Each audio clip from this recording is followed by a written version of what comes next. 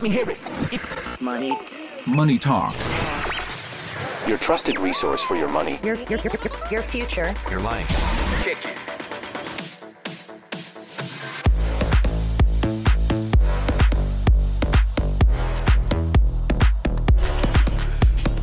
We're back. You're listening to Money Talks, your trusted resource for your money, your future, your life. I'm Troy Harmon. I'm here with Peter Lynch and Michael Griffin, and we have been talking about all sorts of stuff today. Most recently, I guess, mortgages. Yeah, right? she's got some good rates. Yeah, no doubt. So, Kelly Lynn. Yes, sir. We've got a case study. Tell me, what shall we talk about next? Okay. This is a roller coaster, but I like where it's going. So we've got Karina. She is 34.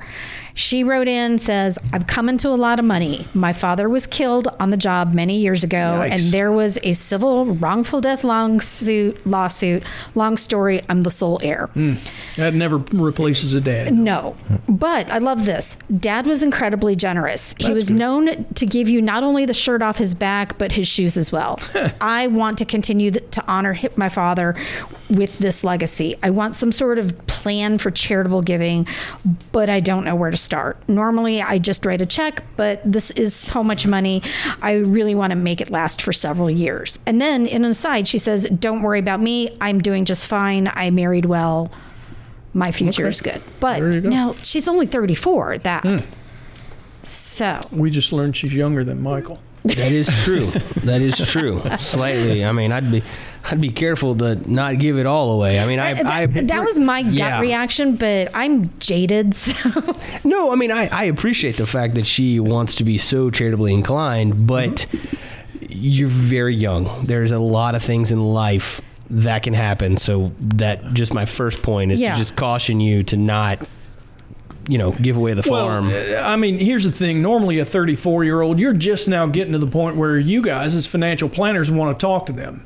But you're still probably just going to say, save as much as you can and come back and talk to me in 10 years and we'll deal with this. We'll help you save and invest your money. But in a case like this, would it be better to go ahead and do a financial plan when Absolutely. when you know something's going on? Especially at that age, like Michael said. Yeah. Yes. It's important. Yeah. And we could kind of do a financial, we could do a financial plan, look at her overall situation and say, okay, if, your income, your husband's income, whatever that may be, continue to last, continue to grow, and leave the money that her father gave her aside, we could actually tell her, look, I agree. If this all stays the same, you will be good. Or maybe Probably not. even help her determine how much money. Yes, exactly. We can certainly give a recommendation on that. And, there's different ways to do that. And you just have to be, careful how you do it. And then, what do you want to give to? Is it one thing? Is it multiple things? How do you want to do it? Yeah. And there are different ways to give to. So there are multiple types of accounts you can set up. There are trust accounts, donor advised funds. She mentioned something here, and a lot of people do this about just writing a check. That's the most popular way that people gift right now, but it's probably not the best way. There are more tax-advantaged ways to give. That should matter a lot. It should. So just a couple of things. If you're at the required minimum distribution age, you can gift up to $100,000 of your required minimum distribution. Okay. Tax-free, so it counts towards your requirement, but no tax on that. Well, at 34, she's nowhere close to that RMD, right? No. And the other option I was going to say is if you've got, and she may have this, highly appreciated stock. Okay. And it's important, too. Sometimes people sell the stock and then gift. Yeah, no, you got to be careful. You do. So there's planning involved, like Michael said. So the best way is not to sell it, obviously. You gift the stock. You still get the value. Give it to them in kind. It's got to be the stock. Yes, exactly. Yeah. And then they get their cost basis. What is it going to be? It's going to be the current value, right? Exactly. Yeah. Instead of going back to your cost basis where there's still that tax. Yeah, and they don't pay the gain tax. Right. Because there is no gain. You haven't sold it. If you give $50,000 of Apple stock that has a cost basis of 10, you get a $50,000 charitable deduction for giving the stock. Yeah, and if you sell that stock and then gift, you now pay capital tax gain on $40,000. On the difference between the current value and your cost basis. Yeah. Right. So writing a check is what most people do, but probably not don't the in that best case. way. And it has gotten a whole lot easier over the past couple of years. I'm not trying to belabor this point. To gift stock, though, it is much more common. A lot of people don't know about it. All you have to do is call the charity and ask. And most charities have a way to receive stock. So they've got an account. Is that what you're saying? Correct. So it's easily become transfer from your account to theirs. And it's become a whole lot more common over the last 4 years. In the industry. Before that, it was, you'd call charities and they'd say, oh, I don't really have a way to receive stock. Okay. But it's certainly become more common. All right. Mm-hmm. Well, that's good news, too. Yep. All right. Anything else that we need to cover here? There are ways, I guess, other than writing a check or giving in kind. A donor advised fund's a good way to do it, and it's a fairly cheap way to do it. I love those, especially if it gets to be towards the end of the year and you've got 20 gifts you want to give. If you're doing it individually, that's time consuming. Mm-hmm. You've got deadlines, where with a donor advised fund, like you said, you can make one gift at the end of the year, fund itself. And then you can spend it or give it out however you want to over time. Yes. So the donor advised fund would allow her to continue to put in money. So obviously she wouldn't tie up all of the money at once, right? Correct. Okay. But putting it from your personal accounts into that donor advised fund is the contribution then, right? Correct. It is. That's where you get gift. that write-off. And then the donor advised fund distributes it wherever else you'd like. Per your direction. Yep. Correct. Yep. So you're still in control of it. And the nice thing is it can be invested inside that donor advised fund, so it can grow over time.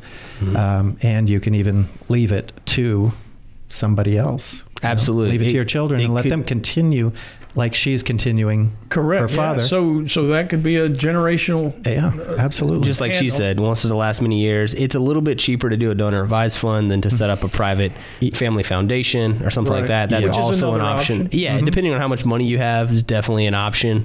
If it was a substantial amount of money, I mean, I would look at the idea of setting up a private foundation, but it just depends on how much it is. But a donor advised fund is an easy way to do it, and we have some really good experts that we work with here at Hensler that know a lot about donor advised funds and can assist in setting those up for our clients. Family foundation is just not quite as efficient, right? You got to probably have legal advice, and you're going to be dealing with some of the other details of an operational business, it sounds like. Absolutely. Yeah, more costs. Absolutely.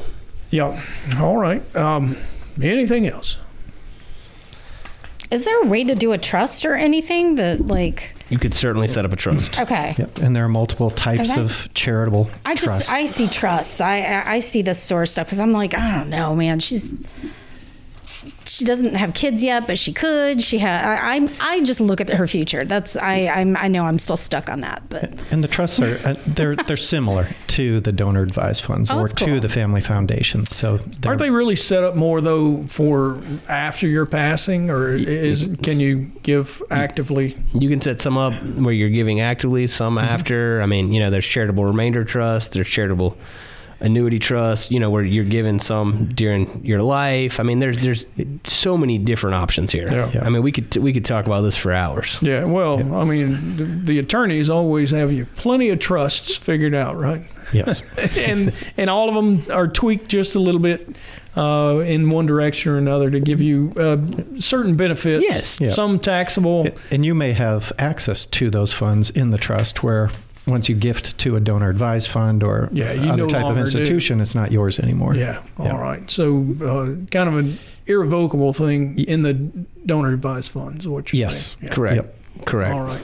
There's lots of various options. All right. Kelly Lynn. All right. Coming up next, we're going to hit that question mailbag. We definitely are going to be talking about the debt ceiling. You're listening to Money Talks, your trusted resource for your money, your future, your life.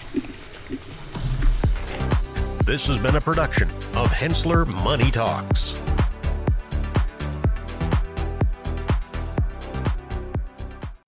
All material presented is from sources believed to be reliable and current, but accuracy cannot be guaranteed. The contents are intended for general information purposes only.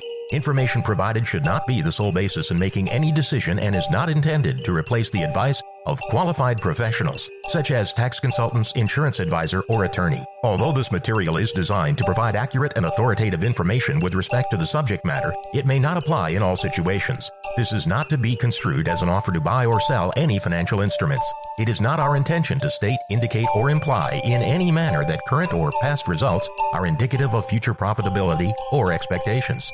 Portfolio holdings discussed are subject to change. There is no guarantee that in the future these securities will be held in the Hensler accounts. As with all investments, there are associated inherent risks. Please obtain and review all financial material carefully before investing. Hensler is not licensed to offer or sell insurance products. This overview is not to be construed as an offer to purchase any insurance products.